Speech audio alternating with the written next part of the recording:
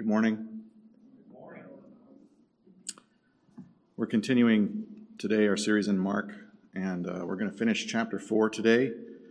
While you turn there, I just want to tell you that I hope you enjoyed today's study as much as I did. So go ahead and turn in your Bibles to Mark chapter 4. We'll start with verse 35.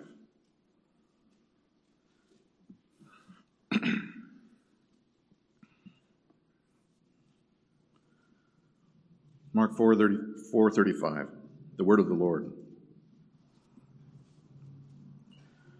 On that day when evening had come, he said to them, "Let us go across to the other side." And leaving the crowd, they took him with them in the boat, just as he was. And other boats were with him. And a great windstorm arose, and the waves were breaking into the boat, so that the boat was already filling. But he was in the stern, asleep, on the cushion. And they woke him and said to him, "Teacher, do you not care that we're perishing?" And he awoke and rebuked the wind and said to the sea, "Peace, be still." And the wind ceased, and there was a great calm. He said to them, "Why are you so afraid? Have you still no faith?" And they were filled with great fear and said to one another, "Who then is this, that even the wind and the sea obey him?" Let's pray and ask God to bless the sermon today. Heavenly Father, as we study your word together, this precious gift that you've given us, this picture of our Lord Jesus in his ministry, asleep on the cushion in the rear of the boat. Help us to understand, Lord, more clearly who he is. Help us to see him for who he is. And help us to have solid ground on which to stand. Thank you. In Jesus' name, amen. So this is kind of a fun passage, and I'm sure many of us have heard it preached before. By way of introduction, all I'm going to tell you today is to keep the question that we just read in your mind. The disciples asked this question at the end. They asked, "Who then is this, that even the wind and the sea obey him?" Keep that question in your mind as we go through the section today. Let's start with verse 35. On that day, when evening had come. Matthew's Gospel in chapter 7 tells us this is the same day that Jesus had been healing and teaching a large crowd, and potentially even the same day that Jesus had been teaching in the synagogue. He'd healed Peter's mother-in-law. He'd taught the crowd by the shore. He had healed a bunch of diseases, cast out demons. He met with the scribe and spelled out the cost to be his disciple and follow him. He went up on the mountain and appointed the apostles. He came back down the mountain and he taught parables. And all of this while there's a large crowd constantly thronging about him, demanding his attention. It was a busy day, to say the least. And now we've reached the evening. All of these details aren't perfectly clear from Mark, but what we do know for sure from our text today, we know for sure that it's been a very long day, full of ministry. We're on the shore of the Sea of Galilee, somewhere near Peter's house, and it's the evening. Continuing in the verse, he said to them, "Let's go across to the other side." So the Sea of Galilee forms a natural border with the Gentile countries to the east. So why does he want to go across to the other side out of Jewish territory? Some people will tell you that he's going across specifically to seek out the demon-possessed man that we'll encounter in the next chapter, so he can do battle with the demon. and cast them into the pigs and destroy them. The Bible doesn't say that here. No, it tells us in the next verse why it is that he wants to go across. Verse 36, and leaving the crowd. The context it gives us is that they were leaving the crowd. Jesus wants a break from the large crowds of people. His fame has spread, and the Jews and the neighboring Gentiles know where he can be found. And they're flocking to him, even from hundreds of miles away. Jesus and the disciples had been using Peter's house as their home base. Enough that the Bible actually describes going there as going home. That's the phrase it uses, going home. So to leave the crowd and go across the sea to an area Jesus had not visited before, I think the motivation is pretty clear. Jesus wanted to be away from all the people for a while, where he can't be found by the large crowds. Continue in verse 36. They took him in the boat, just as he was. We understand this to mean that they embarked without a lot of preparation.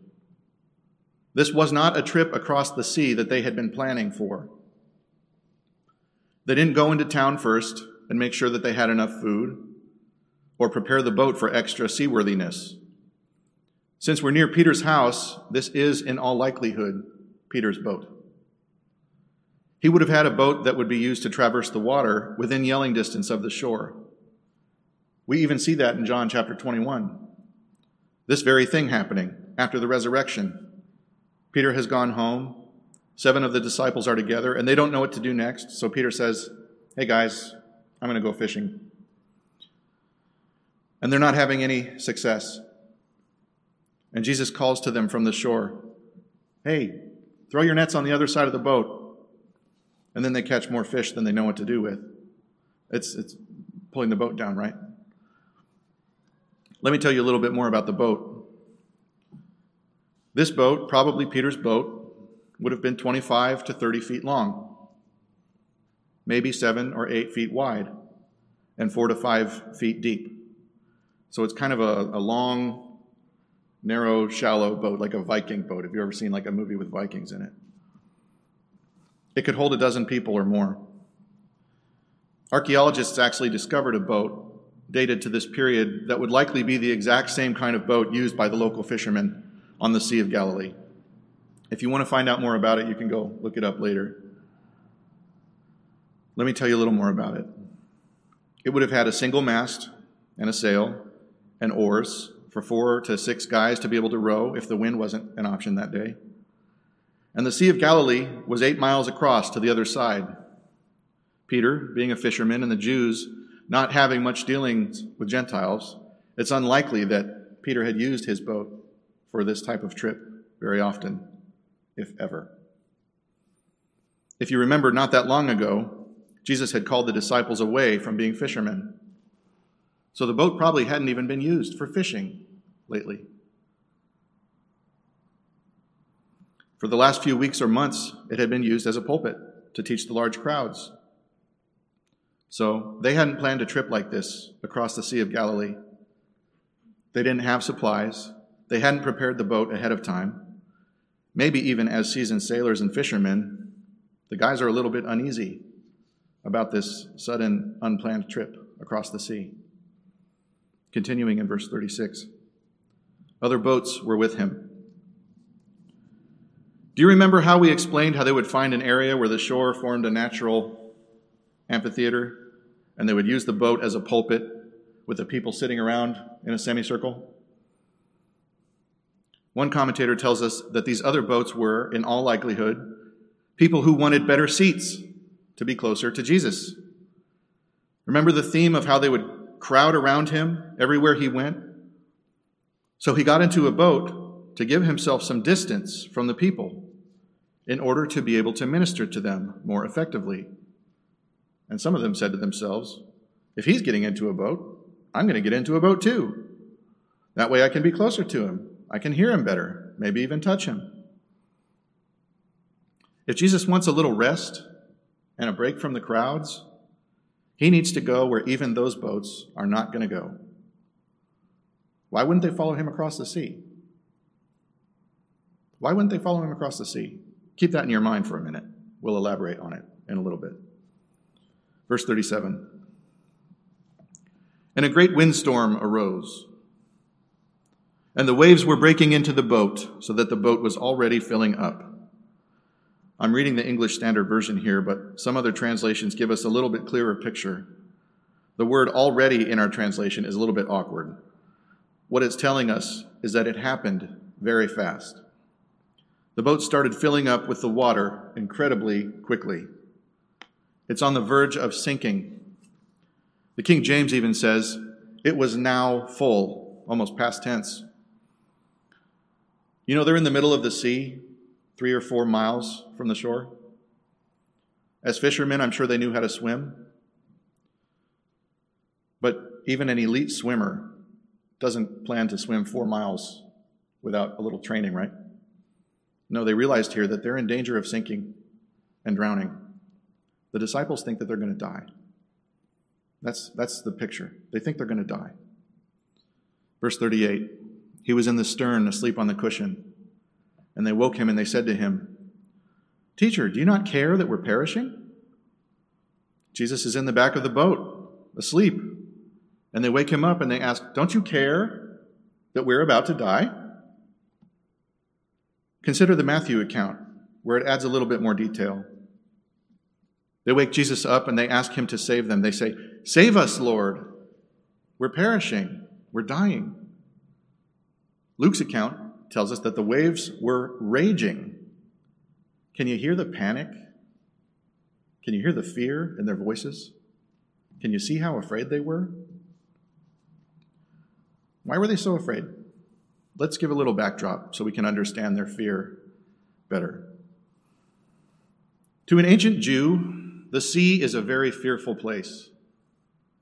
Karen remembers from our suffering class. We talked about the sea quite a bit. In Jewish lore, the sea is full of monsters and teeming creatures.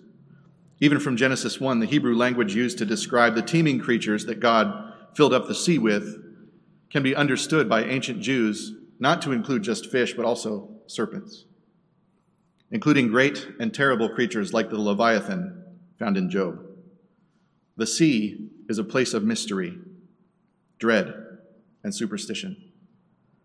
To Jews, it's the place where the malevolence of the world and the corruption of nature is concentrated. Their culture might think of the sea the way that we think of a haunted house or a cursed graveyard, a cursed place where a mysterious evil lives, a place to avoid, or at the very least, a place not to mess with. There's even a personification of this malevolence, mentioned a number of places in the scripture. I thought this was really fun, so I just want to divert for a few minutes. I think it's going to be worth it, and I think you'll also really enjoy it. I know I did. Let's take a look at the personification of this evil that lives and lurks in the sea. It's a sea monster, a sea serpent, and it has a name. God calls it, the Bible calls it Rahab. Rahab. There's a Rahab that we're probably familiar with a little more, and that's the prostitute who hid the Hebrew spies in her house in Jericho. But that's not who we're talking about. These two things are not related. No, this Rahab that we're talking about now, this sea serpent, is mentioned several times in the Old Testament. We'll read a few of them in a minute. The name Rahab, translated from Hebrew, means to act like a storm, to act boisterously, to bluster, to make wind and waves. It can also refer to an attitude of arrogance or insolence, to storm against. Has anybody here ever had a toddler? Storming, blustering in arrogance and insolence? None of you, just me? Either way, that attitude is Rahab. That's Rahab. That's what that means. So let's read a few scriptures about God's interactions with Rahab. You don't have to turn there because I'm going to go through these quickly.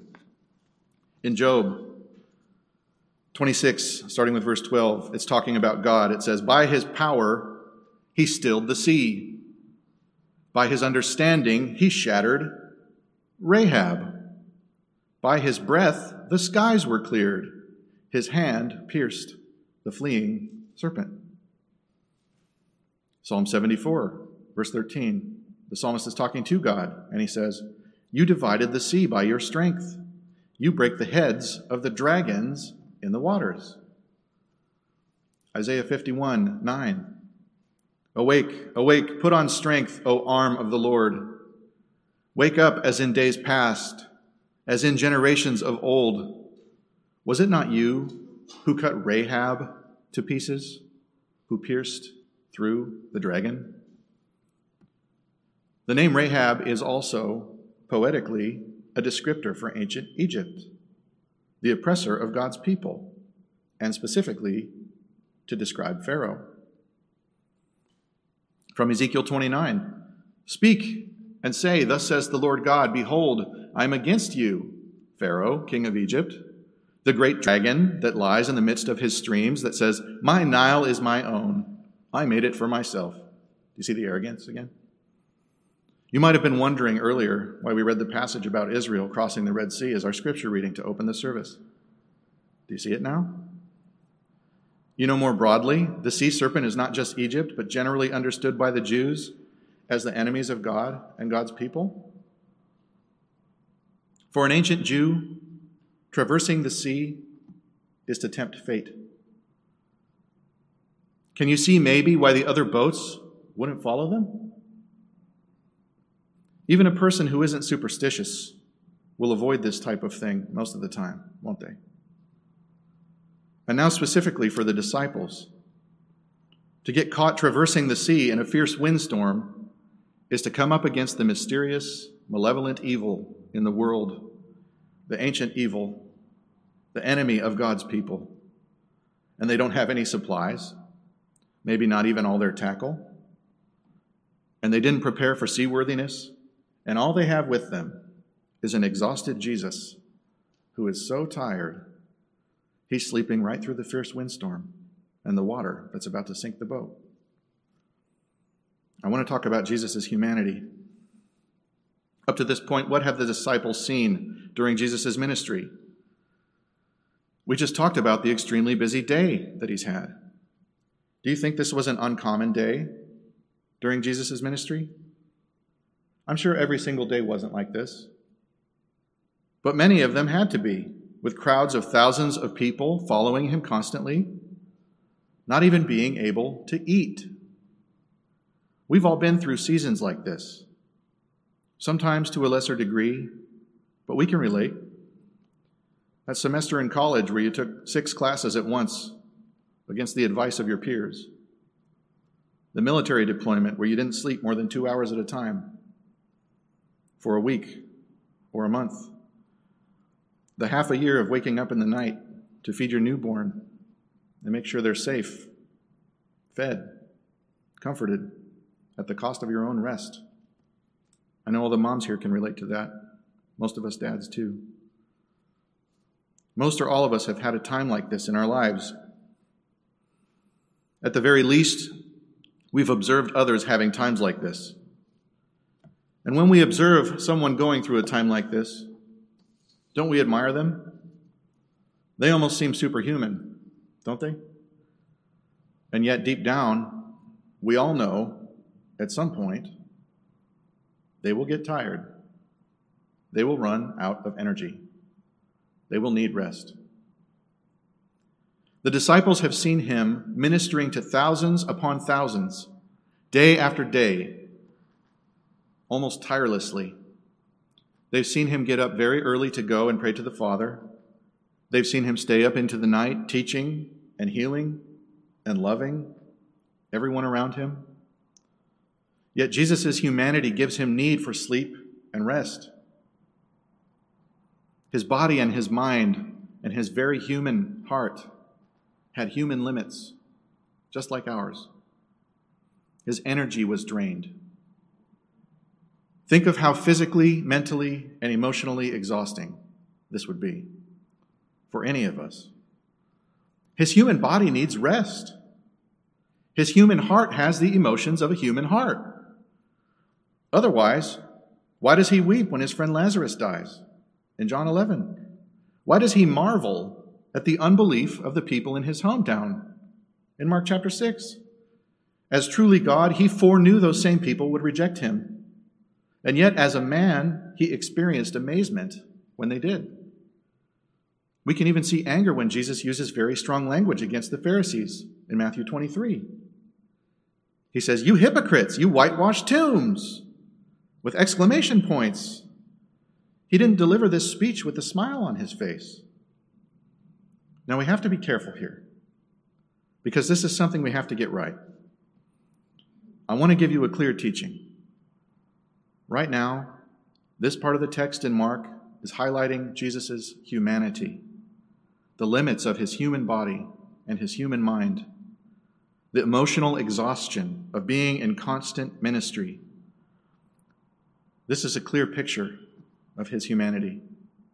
If you've never understood what it meant to see Jesus as fully human, see it here. Why does he have to be fully human?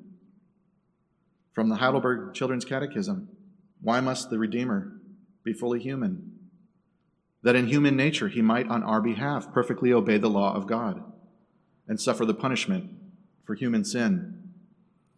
Hebrews 4:15 gives us the understanding of this.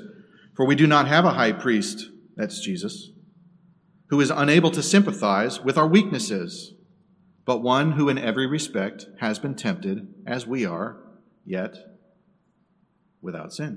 That's right. Isn't it easy for us to excuse our sin due to our human weaknesses? Don't we do that pretty often? I was up all night and I didn't get any sleep, and that's why I'm mistreating you right now. Here's one from me. I'm a veteran. I've got post-traumatic stress, and the fireworks are going off in my neighborhood, so it's not my fault if I lose my temper with my kids. We might make these excuses, but we know in our hearts that we're not measuring up to what God's law requires.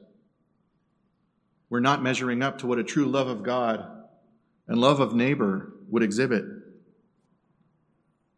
Jesus had the same weaknesses as a fully human person, just like you and me, because he was. And yet he kept the whole law of God and all that it requires. Let's go back to the text. Verse 39. He awoke and rebuked the wind and said to the sea, "Peace, be still." Let's understand this rebuke. The word for rebuke does not carry a connotation of force. He's not trying to convince or coerce the wind into obeying him. No, the rebuke has an authority in itself. Like when a parent disciplines their child and rebukes them. I think too often we build our mental picture of these things from movies and dramatizations. So we imagine Jesus kind of standing up, gathering his breath to loudly shout at the wind, right? And he's got to raise his arms so that he might better command it and gesture at it. This rebuke does not carry any of that. It's a simple command. It's like the authority that we talked about before a few weeks back. It has to be obeyed. It has to. Who's seen what happens when a military commander walks into a room? The enlisted members and junior officers are doing their job, or maybe they're exercising, or maybe it's even the weekend and they're having a time of relaxation. Maybe they're even partying. Who knows? But then the commander walks in, and whoever notices him first says what? "Attention on deck." And everybody stops what they're doing, rises to their feet, stands at attention. And they wait for what? His instruction, his order. They will stand that way forever until he says, "At ease."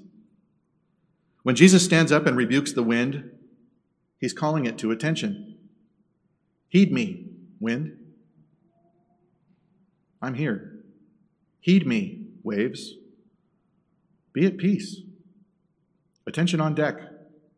The commander is here.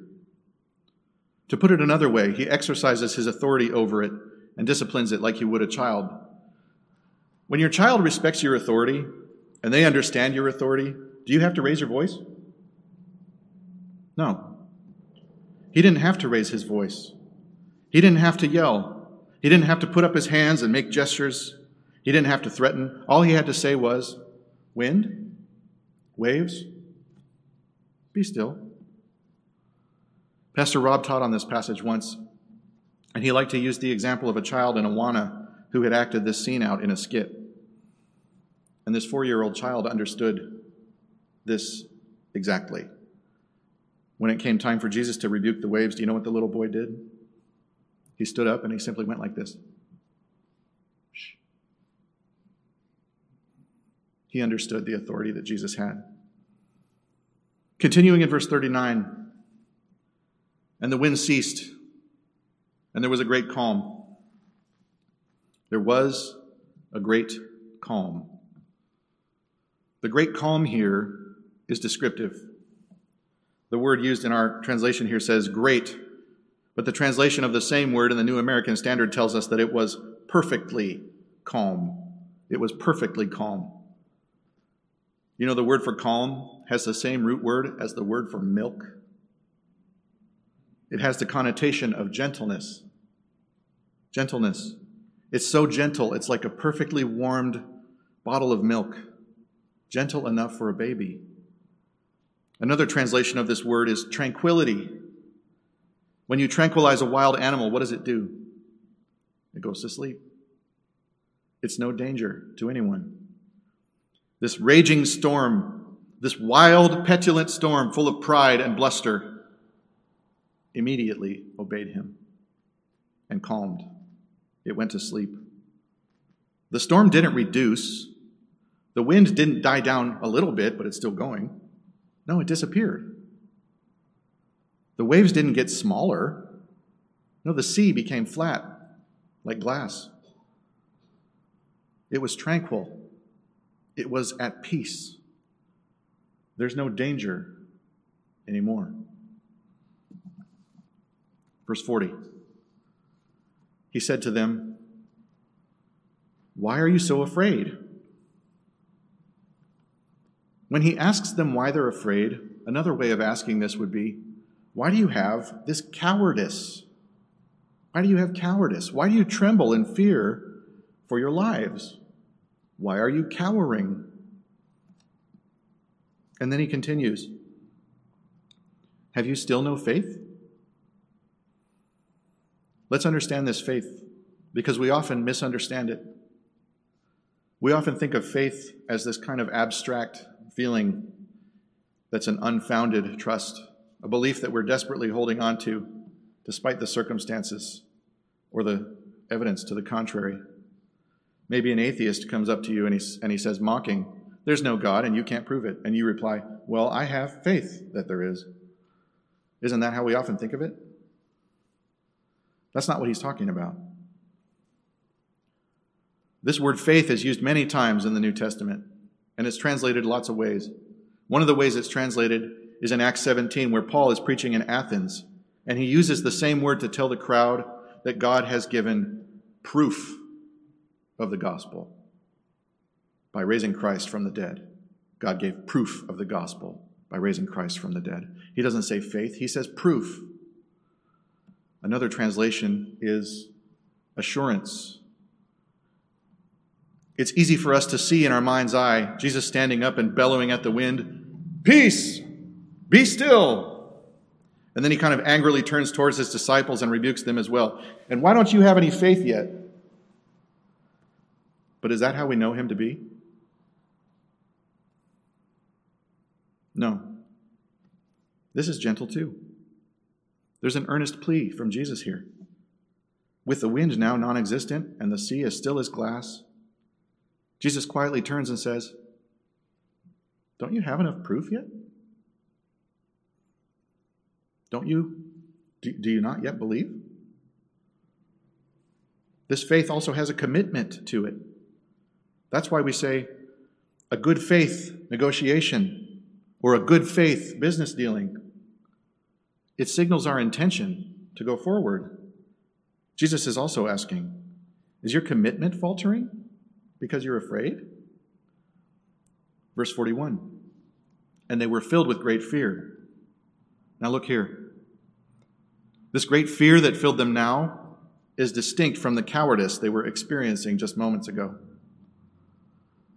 This fear that has come over them at the end is not cowardice in the face of chaos. No, this is a different word for fear. This word is the same concept we talked about in Deuteronomy a few months ago. This is dread. This is a proper regard for power and authority. This is the fear of the Lord.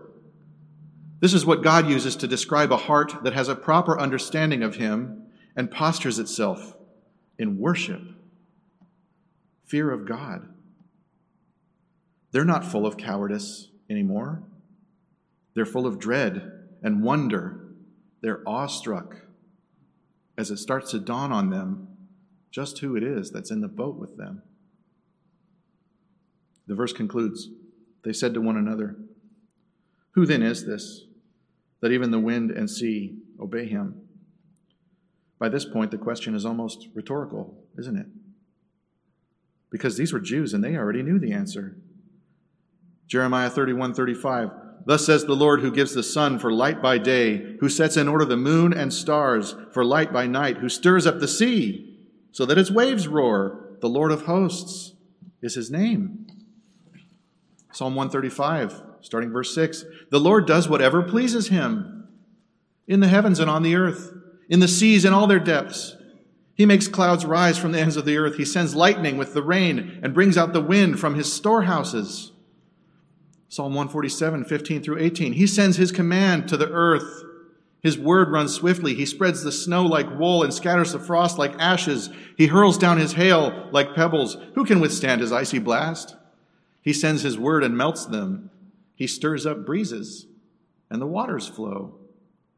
Let's go back to Isaiah 51 again, starting with verse 9. You can turn there. Go ahead and turn to verse 9 of Isaiah 51. We're going to spend a little time here.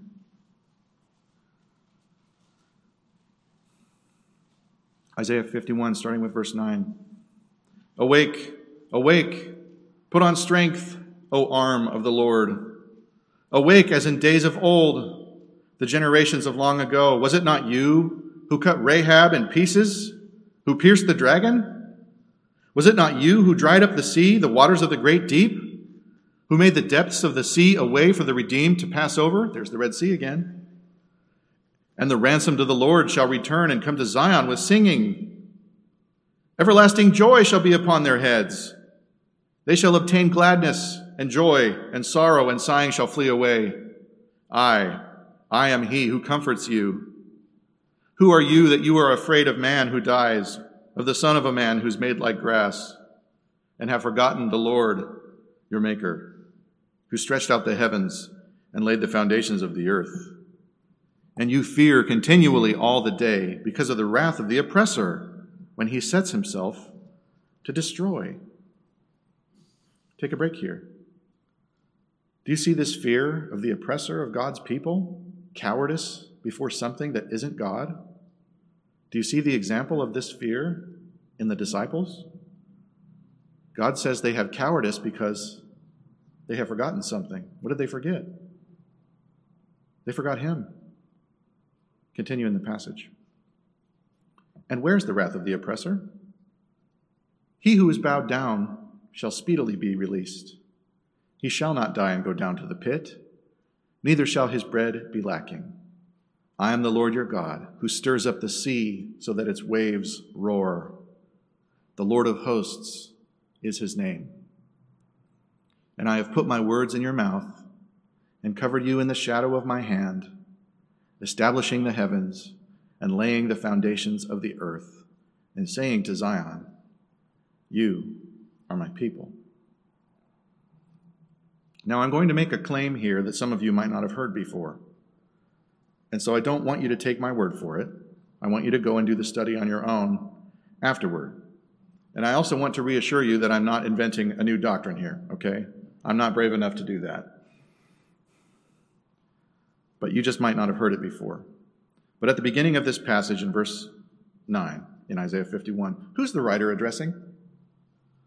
To whom or what is he speaking? Can you look at it?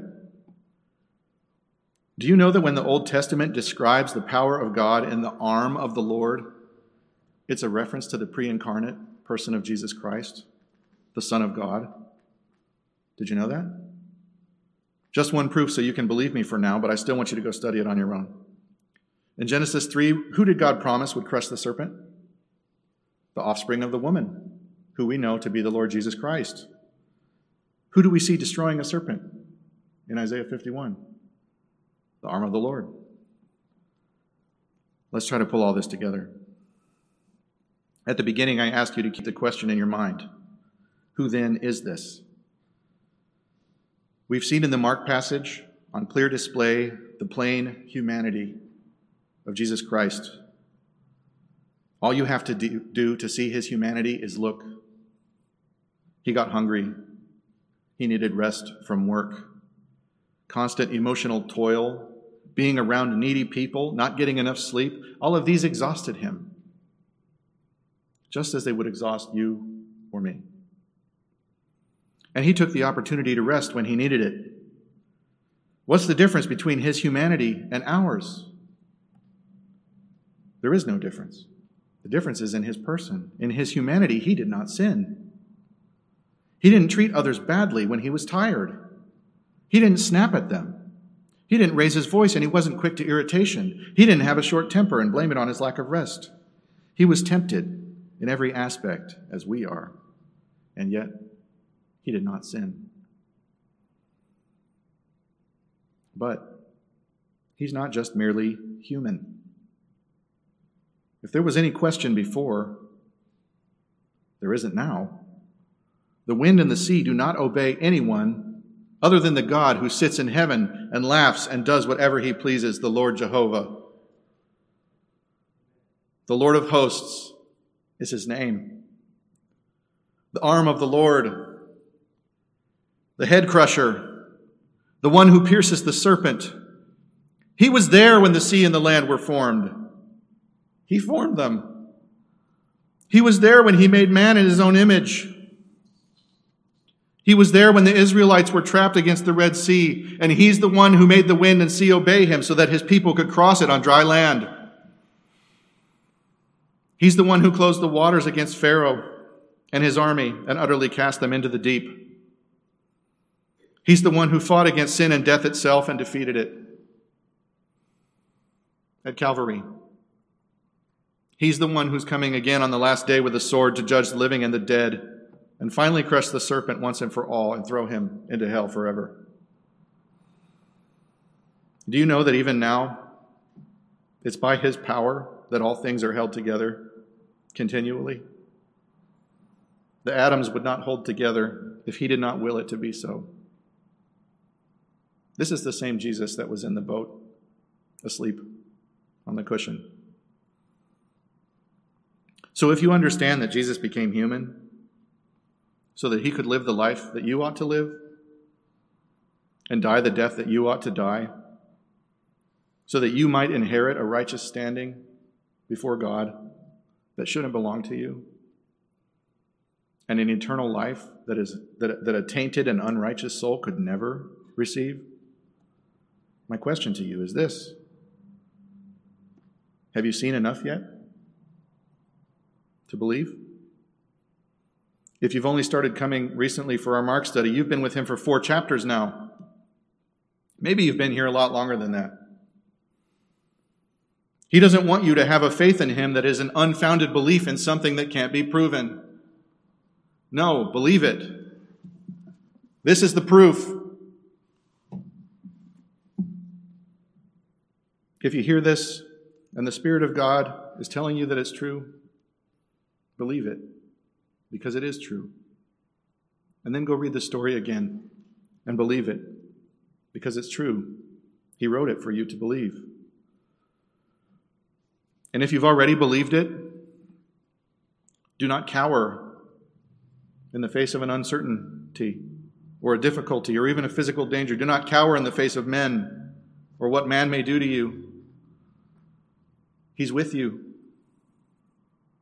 He says to you, I've covered you in the shadow of my hand, the same hand that established the heavens and laid the foundation of the earth. And you are my people. Let's sing our last song.